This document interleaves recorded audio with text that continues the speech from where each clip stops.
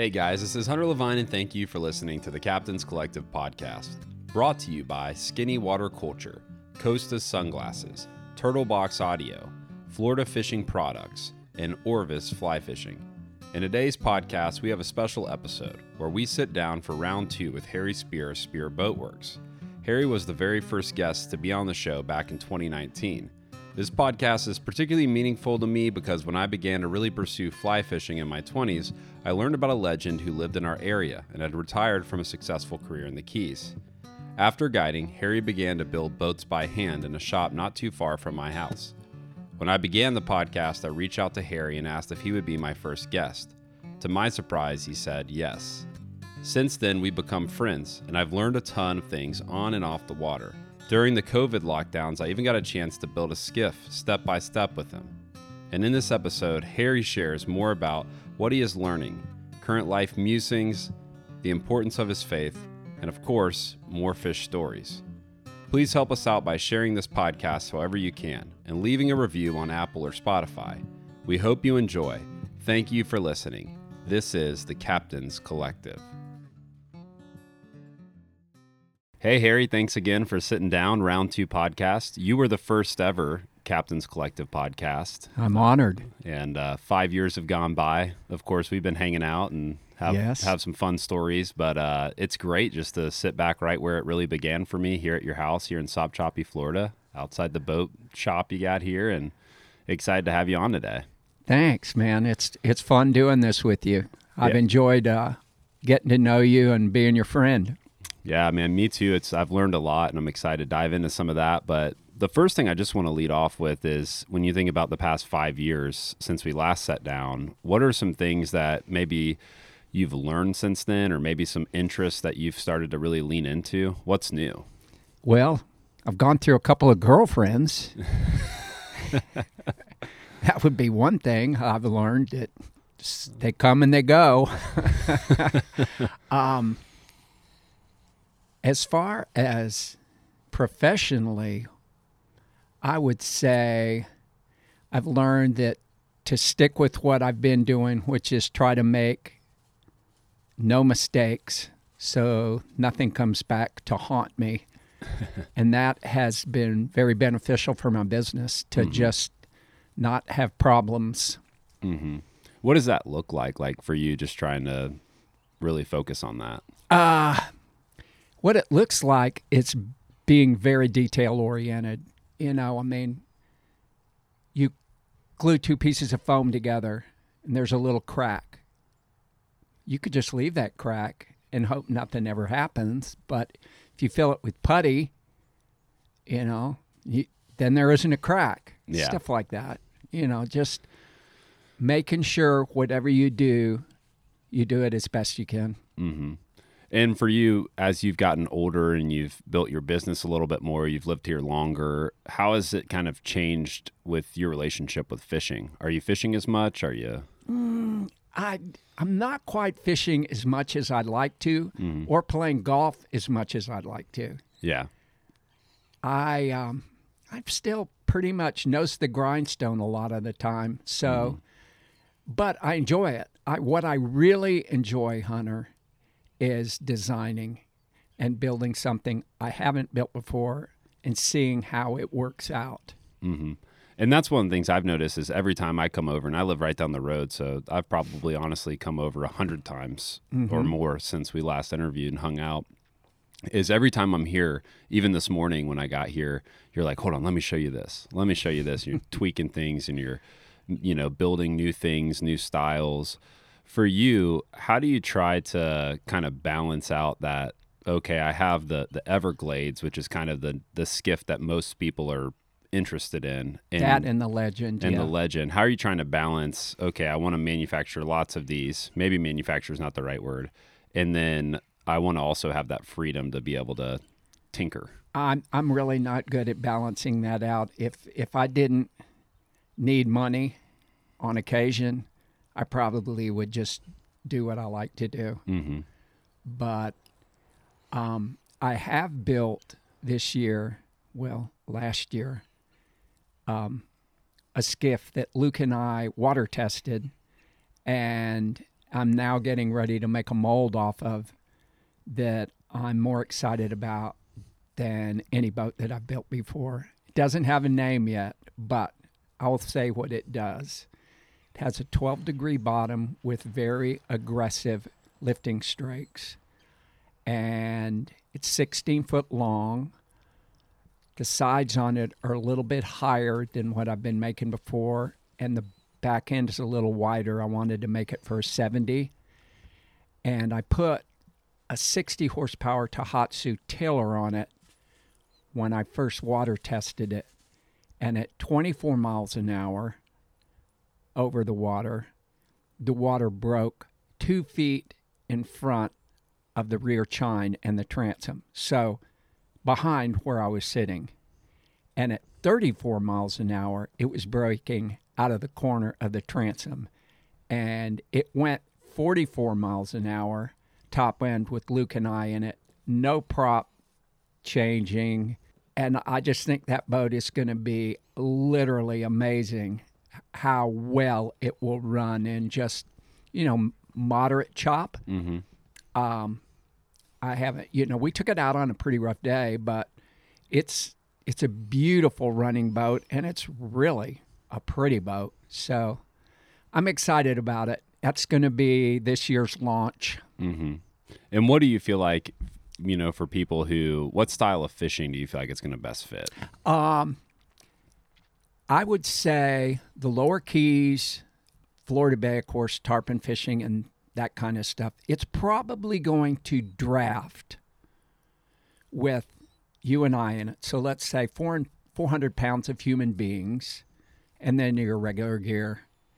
I'm going to guess it's going to be like 7.5 inches, maybe 8 inches. So that's reasonably shallow. It's way shallower than what I guided in. Mm-hmm. And so it won't be the stealth boat that you go up in the shallowest of water for redfish and snook and that kind of stuff. But I think bonefish, permit, most all guide fishing for 2 people, it will be a stellar little boat. And you're also building these pond boats, these pond skiffs. Tell us a little bit more about those, because you're very proud of those too. Well, it's actually just been, all right, it started out, my friend Steve Huff and I were fishing out of Everglades City, and he was telling me about this impoundment that's not too far from him, that you can't get a trailer down, blah, blah, blah. I sure would love to have a boat that I could, carry down there and throw in there. And I went, bro, I'll build you one next week, which I did. Brought it down to him. It weighed about, 45, 50 pounds, 12 foot long. It's a little bit smaller than what I've gravitated to. I started building them like 12 to 14 feet and with a little more beam to them. Just so that they're a little more stable. Mm-hmm. But, when you have a boat 12 or 14 feet long, you can put in the back of your truck and it weighs 60, 65 pounds.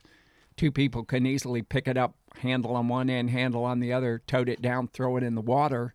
It just opens up a tremendous amount of water for somebody who doesn't want to paddle around in a canoe or a kayak. Mm-hmm. You can actually stand up and fish in it. Mm-hmm. And is the main application you're seeing people doing as far as powering it trolling motors, or? Yeah, so far. I'm not building transoms in them that are really designed for more than, you could maybe put a 6 horse on it.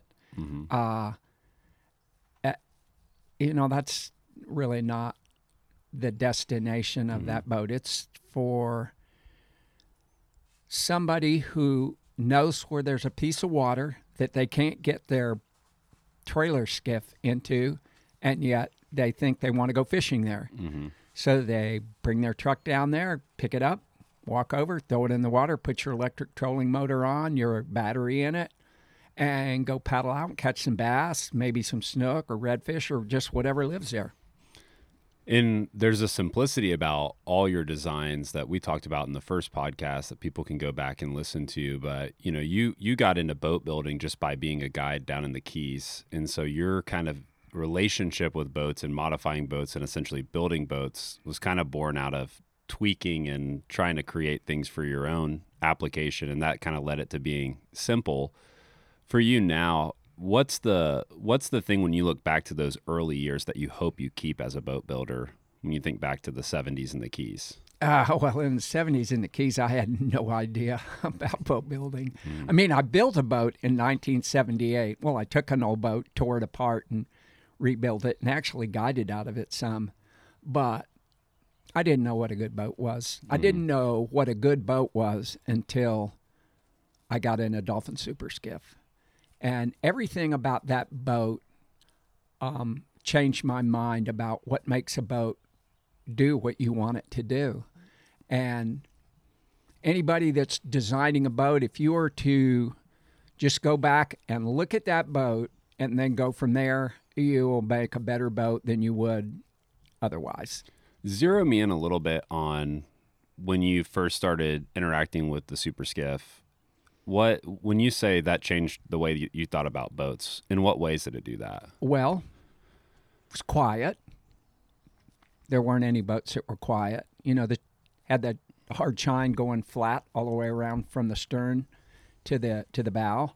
So when you were poling, when you were at rest, the boat was quiet. Mm-hmm. You could pole into the wind and not hear that plopping sound that drove me crazy and everybody else crazy and the fish crazy. 1. 2, the way the bottom is constructed, it allows you to run when you slow down with the bow raised up.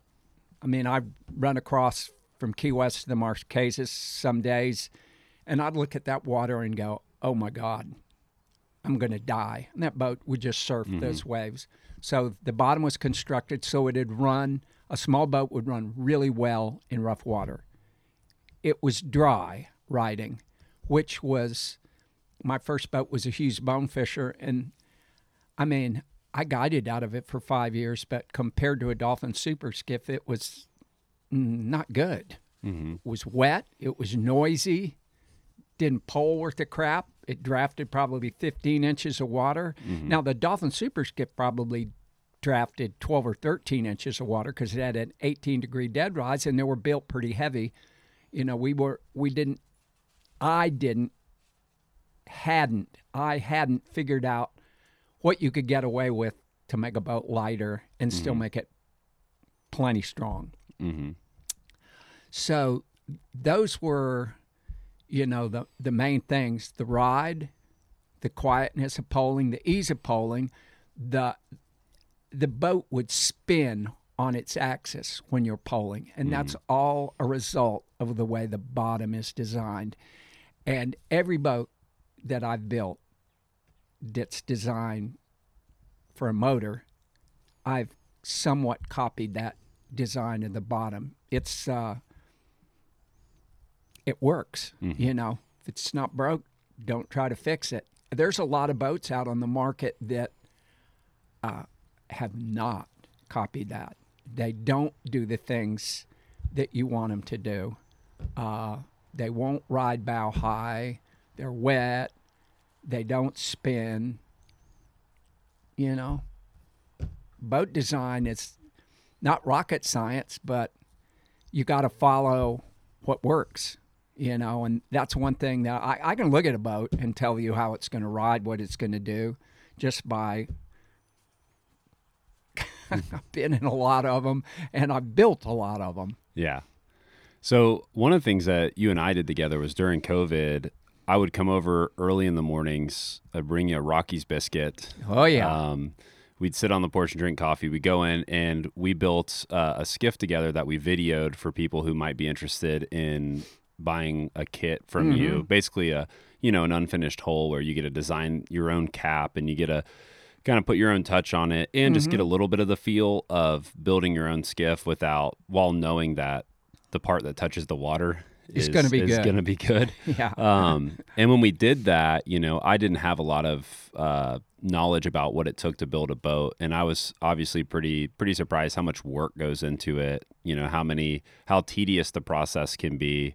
I was pretty impressed that, you know, you were able to just keep doing it day in and day out after all these years, all that fiberglass and all the sanding and everything. But I was curious, like when I was going through the process of building that boat with you, and that's the boat that I run today. I love that boat. As you think about building boats, let's start with this. What do you hate about building boats, and what do you love that just seems to just keep grinding? Do you hate or love grinding? Oh, I love grinding. No, I hate it. God, it's horrible. You get shards of glass everywhere. We have a pretty ventilated shop, but still, unless you have someone behind you with a blower that's actively blowing the glass away from you, or you have a vacuum system in your shop, which I don't have, you are going to get dust on you. And it's honestly, it's almost sad. It doesn't affect me anymore. I'm sure it affects me biologically, but I don't feel it anymore. I don't itch. Maybe in the heat of summer when you're sweating, your pores are open, I can feel it a little bit. But most of the time, it just annoying. That stuff's in the air. It's just pretty horrible. Yeah. What do I love about it? Making people happy. That's what I really enjoy. When you build something, a guy like you says, "Man, I love my boat." That's a payday. Plus a little bit of cash. Yeah, that doesn't hurt either. Yeah.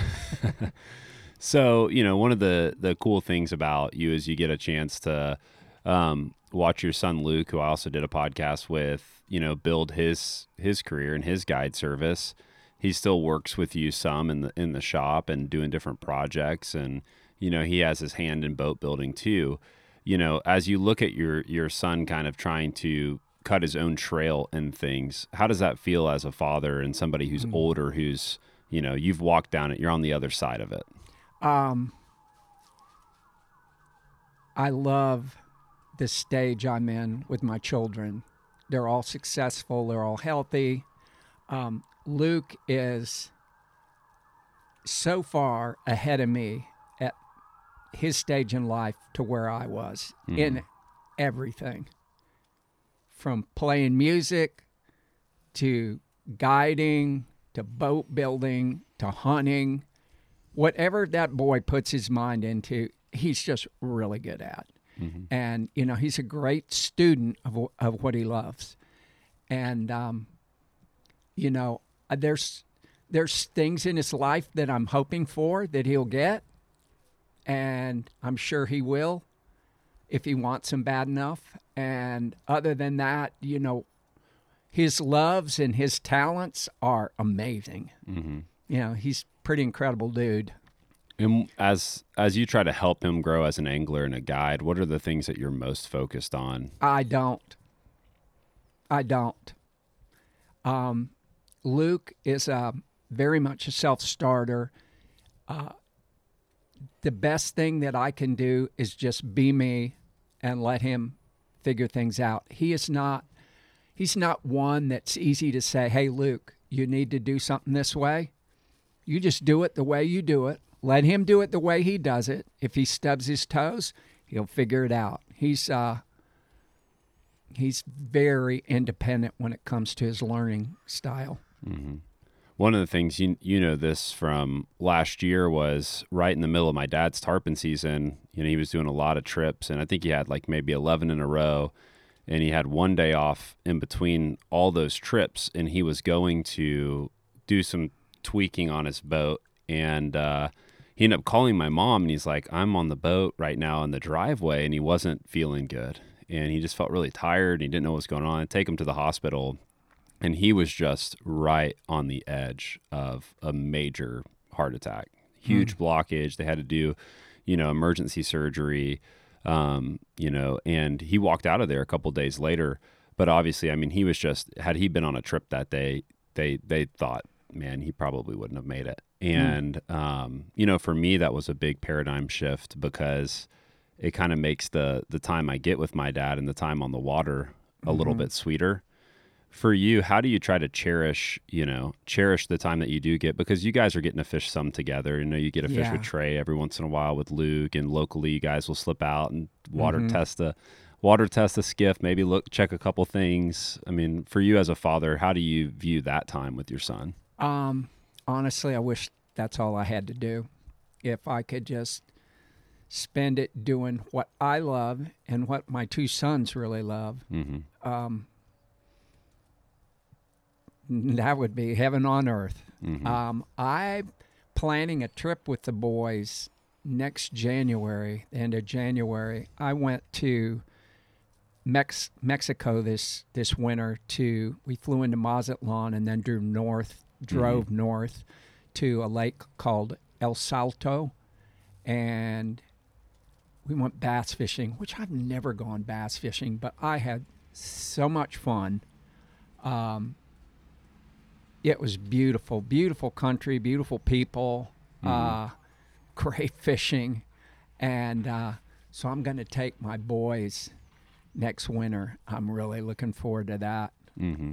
As someone that's a dad to two young kids, and I know a lot of listeners, they're either parents of young children or maybe they just have relationships with younger siblings or younger people in their life. What advice would you give them looking back at, you've had this kind of wild career from full speed in the Keys to slow, easy living in the Panhandle. What advice would you speak into that?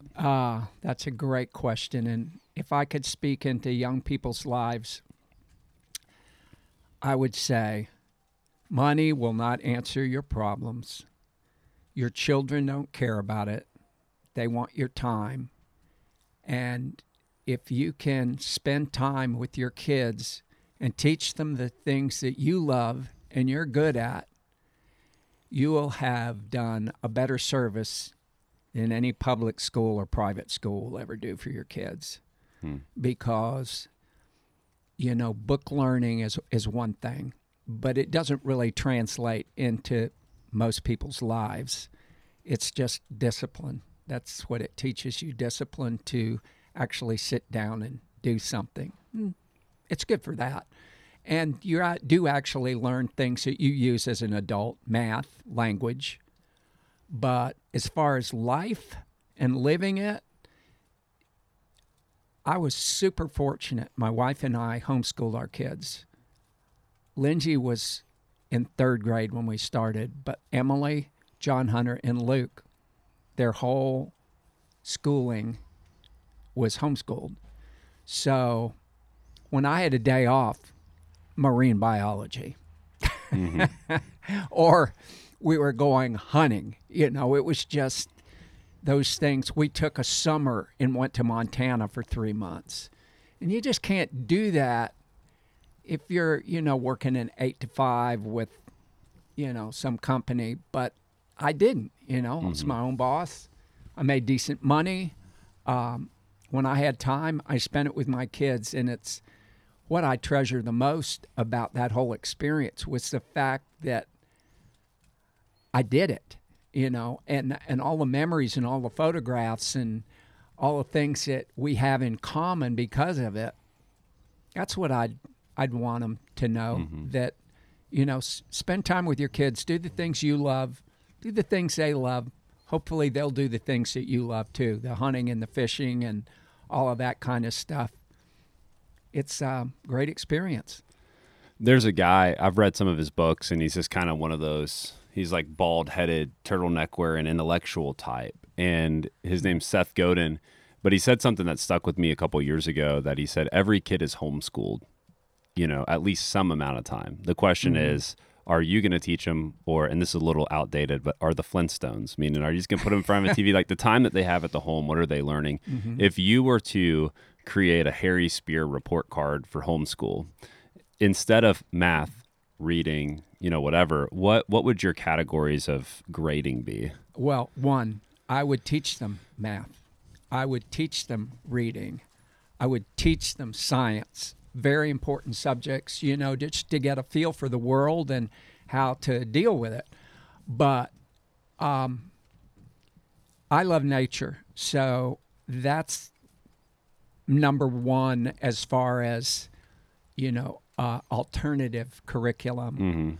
So being able to function inside a natural environment, most young people have if you're an urban kid, chicken comes from a store.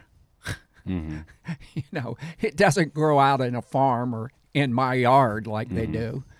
And just learning how to deal with nature. All of my kids are good at it. My oldest daughter, who in a lot of ways things we don't agree on, but I would 100% agree with her on the way she's teaching her kids nature and gardening and all of that stuff. She's freaking awesome. And those kids are all into it. So that kind of stuff I just think is wonderful. Mm-hmm. When you're... God is wonderful. Raise your kids up to know who he is and to hopefully to love him. Mm. Yeah, I was, I work with college students in Tallahassee and at City Church Tallahassee, and we were doing this talk about how there's a Netflix documentary of a guy who went through this grueling expedition to get to the top of a mountain. And he ended up towards the end, he wanted to get to the peak so bad, he left the other guys behind. He went through a blizzard. He almost died. He got to the top of the mountain. 3 months later, he found out he had hiked the wrong mountain. There's a metaphor for life there, that you can accomplish your goals and you can, be successful at checking off a list and yet be on the wrong mountain. And I tied that to Ecclesiastes, where Solomon at the end of the book is talking to his son, and he says he's read all these books. This is Ecclesiastes 12. I've read all these books and I have all this wisdom, and here's what it boils down to: fear God. Meaning have an awe for God. And I think that for those who are trying to instill that in their children, nature is the place where everything kind of melts away, and it's made most clear, I believe, outside of his word. Yeah, it's hard for me to look at the natural world and the universe and conceptualize how that could have happened without a creator. I think it takes way more faith to not believe in God than it does to believe in God. Way more. I mean, like hundreds of times. Some people are just so, I don't even know what the word is. They're just so tied to know God that they can't see all the evidence of God in nature. It's so complex. It's so beautiful. It's so interwoven. That just doesn't seem like there's no design. Yeah, and when you're watching all of these animals and all their natural patterns, and you're watching all these animals have this huge food chain which provides for itself, and it reminds me of the verse in the New Testament that says, the birds don't need silos, they just, their food's provided, and how much more will the Lord provide for you? I know for you, a part of your story, faith is a big part of your life, and it's been a big part of your story. I know there was some sort of shift that happened to you when you were in the Keys, and we didn't really dive too deep into that, but do you want to do that now? Yeah, if you want to hear about it. Well, I prayed to receive Christ when I was 17, but I didn't do anything to grow my faith. I prayed. That was the only thing. And I prayed mostly when I was in trouble. Which was very, very seldom, I suspect, in the Keys in the 70s. There were moments in my life where I stood on the precipice and could have definitely dove into oblivion. And every time I got to that stage, which was probably 3, I prayed and I just heard that voice, don't do it, and I didn't. So there you have it on that. But when I was like 35, I had a customer, Christopher Parkening, one of the greatest classical guitarists of all the time. He studied under Andre Segovia, hugely committed Christian.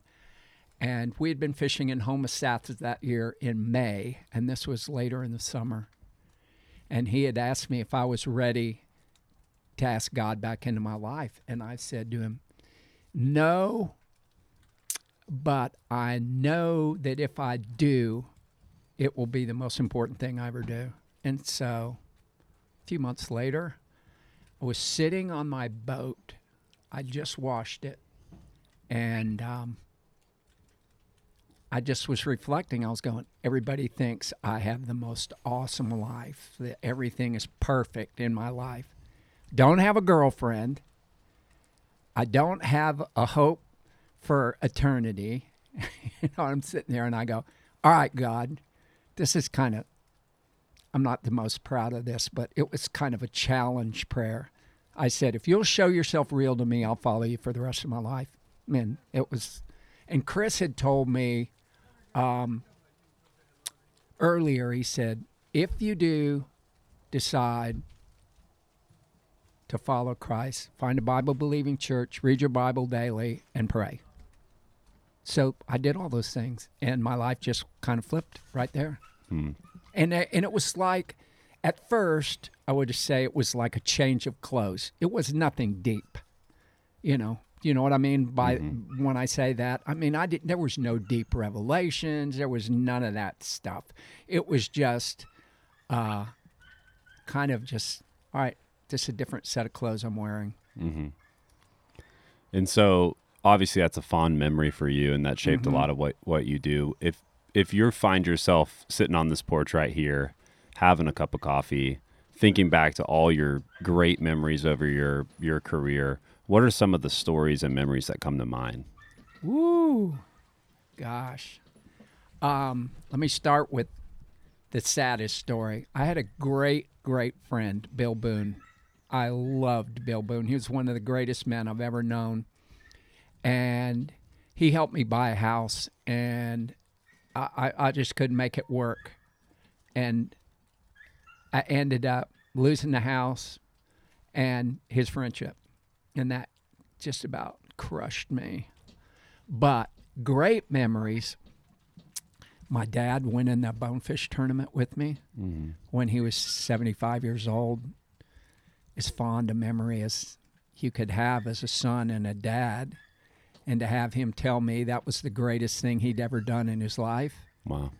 How would that set on your heart? Yeah. Pretty sweet. I just had a blessed career.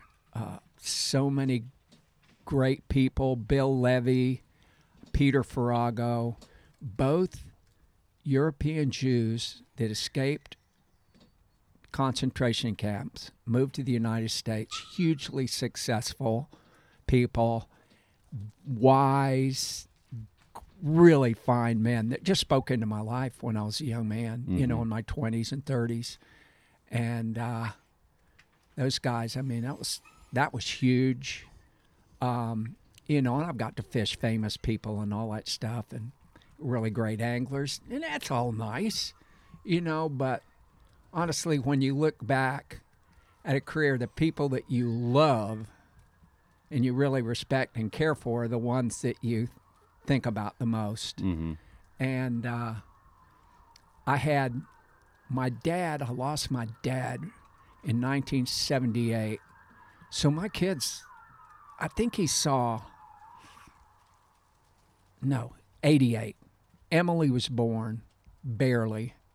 So they didn't have a granddad. Kimberly's dad was derelict, drunk. Sorry, Kimberly, if you listen to this. So my kids didn't have a granddad, and God gave me 2 granddads for my kids. We had a neighbor moved in on Duck Key. I was out in my driveway trimming coconut palms, and this guy drives up on what I call it a sailboat bike, you know, the little wheels. Yeah. Big guy, 6'4", Cape Cod beard. Hi, I'm Gibby. I'm your new neighbor. And I'm thinking, you're weird, dude. Anyway, Gibby adopted my family. He came over every morning when they were in town. He'd bring donuts. Kim would make coffee. He bought my kids bicycles for their birthdays and Christmas, and just this great dude. He only lasted a few years, and then he died. And then one day we went to church. We were going to Tampa, and we stopped in this little church in Arcadia. And we met this couple that used to live in the Keys, Okie and Unipearl Napier. That's a mouthful. Sounds like a Keys name, though. No, that's a Kentucky name. That's a coal miner's daughter's name. Anyway, Okie was one of these super wise, uneducated guys that had done tremendous in business. And he had 225 acres on the Peace River right outside of Arcadia.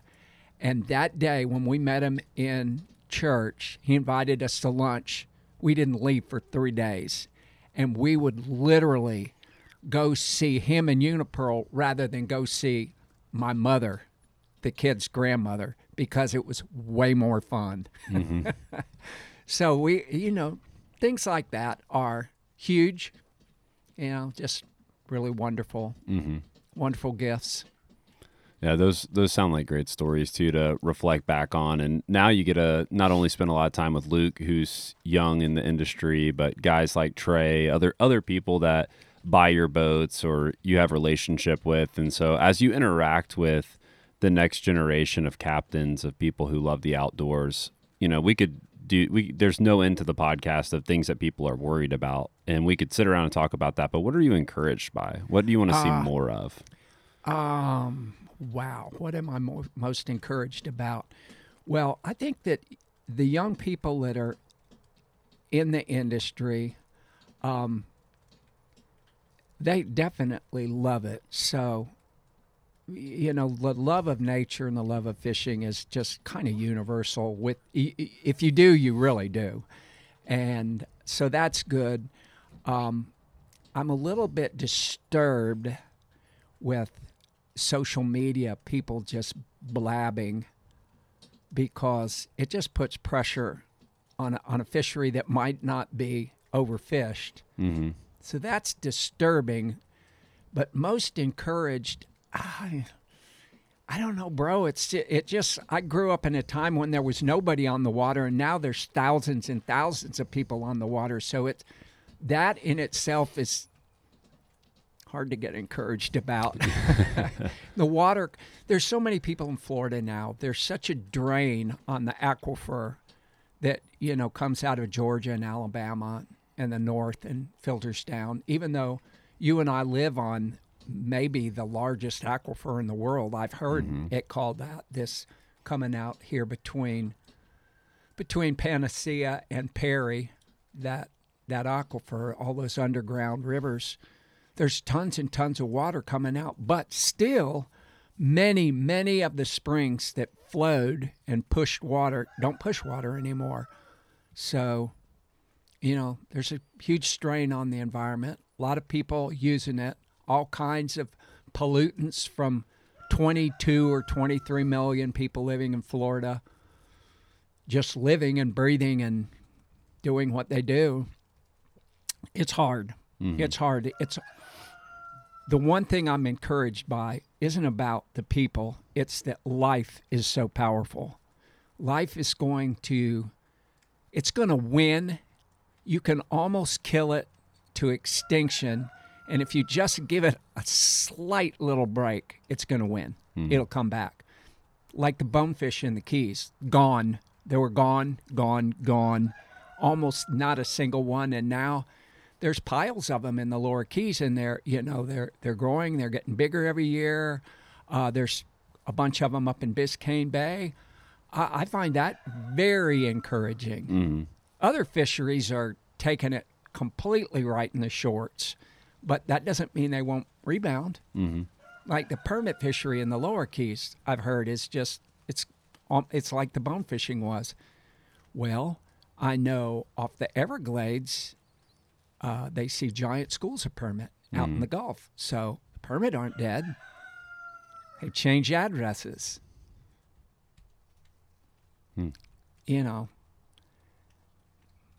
I'm not the guy to talk to about the encouraging part.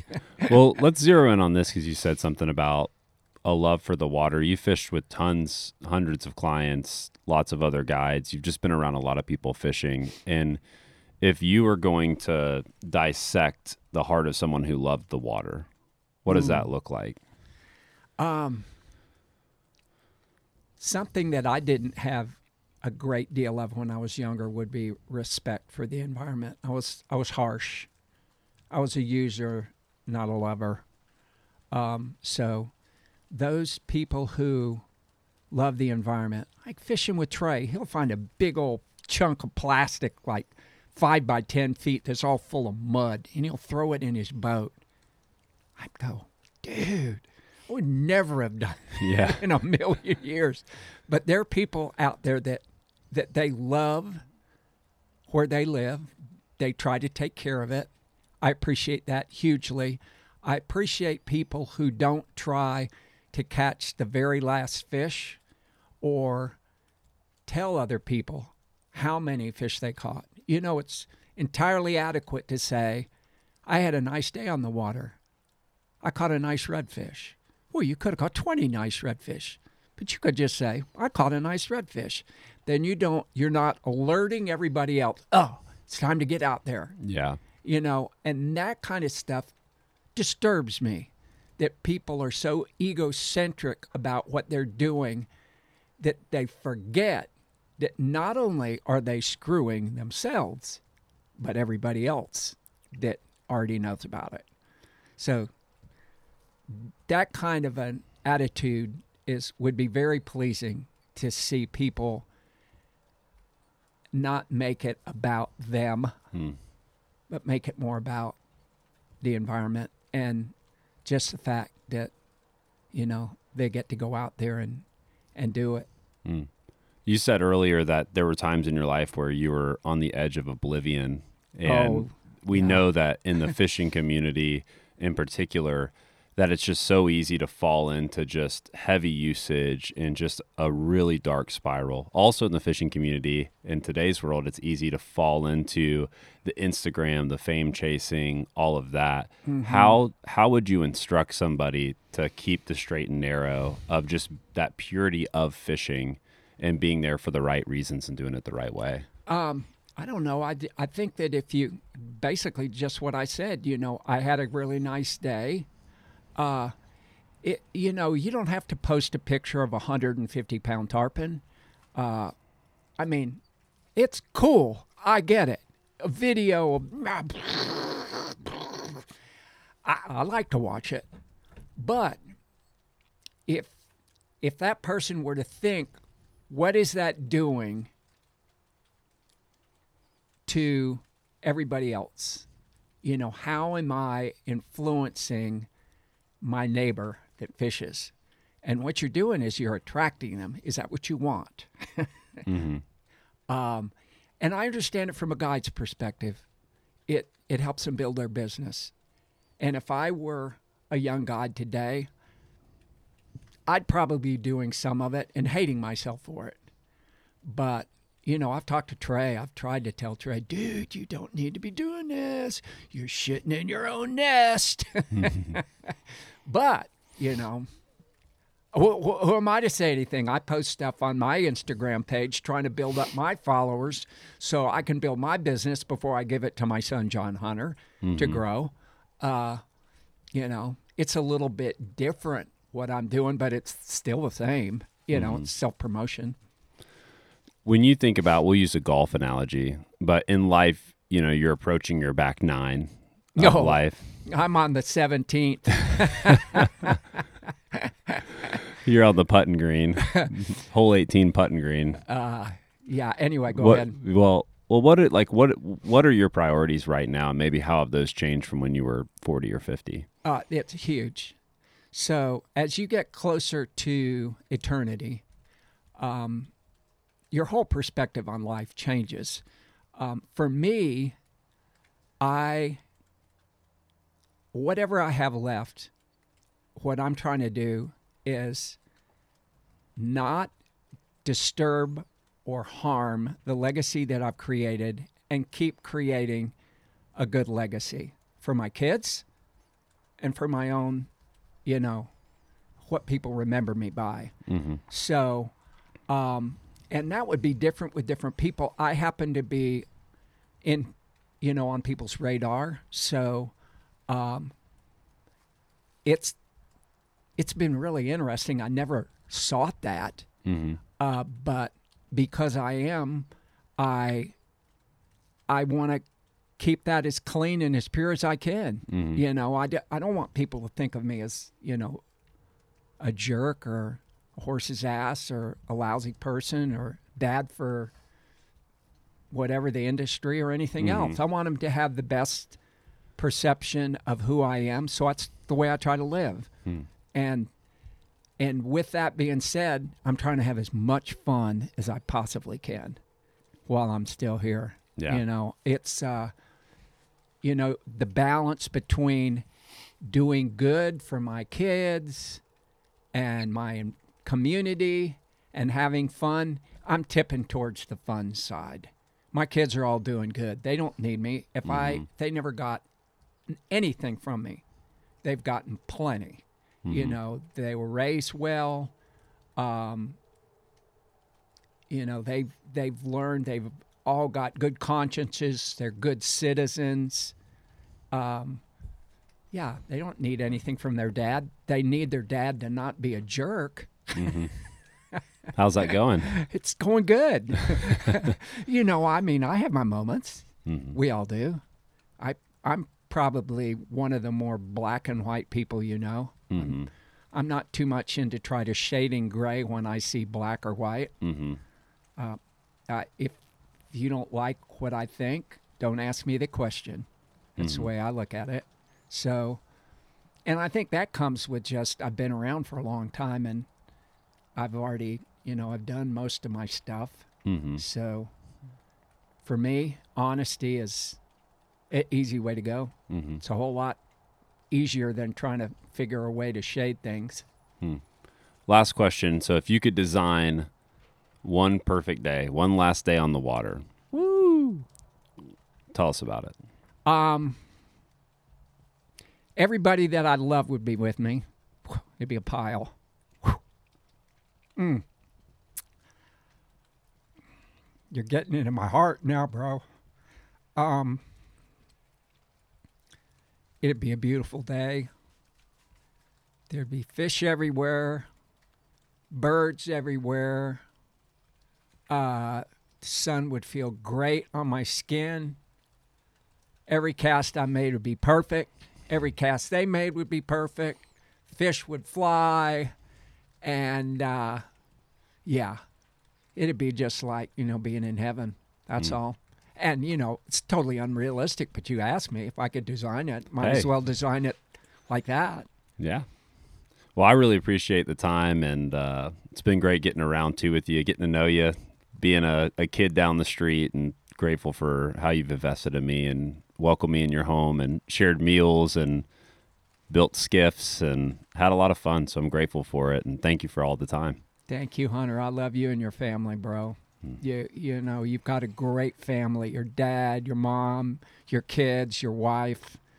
You've done really good. You are the type of guy that I would want everybody, young man, that I cared about to be like. That means a lot. Thank you. You're welcome. Thanks for listening to Captain's Collective. We hope that you enjoyed our conversation together. Help us out by leaving a review on iTunes or Spotify or wherever you listen to podcasts, and please continue to share with friends and family. Thanks for listening. This is the Captain's Collective.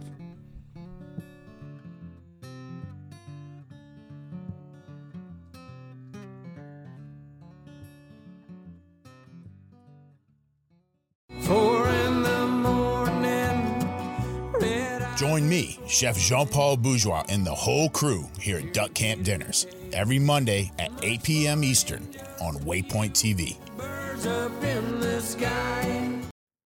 I'm Will Cooper, and you're listening to HuntStand's Make Your Mark podcast on the Waypoint Podcast Network. Stick around as I bring you more stories and interviews from veteran hunters and industry professionals who inspire us all to be better equipped in the woods and in life.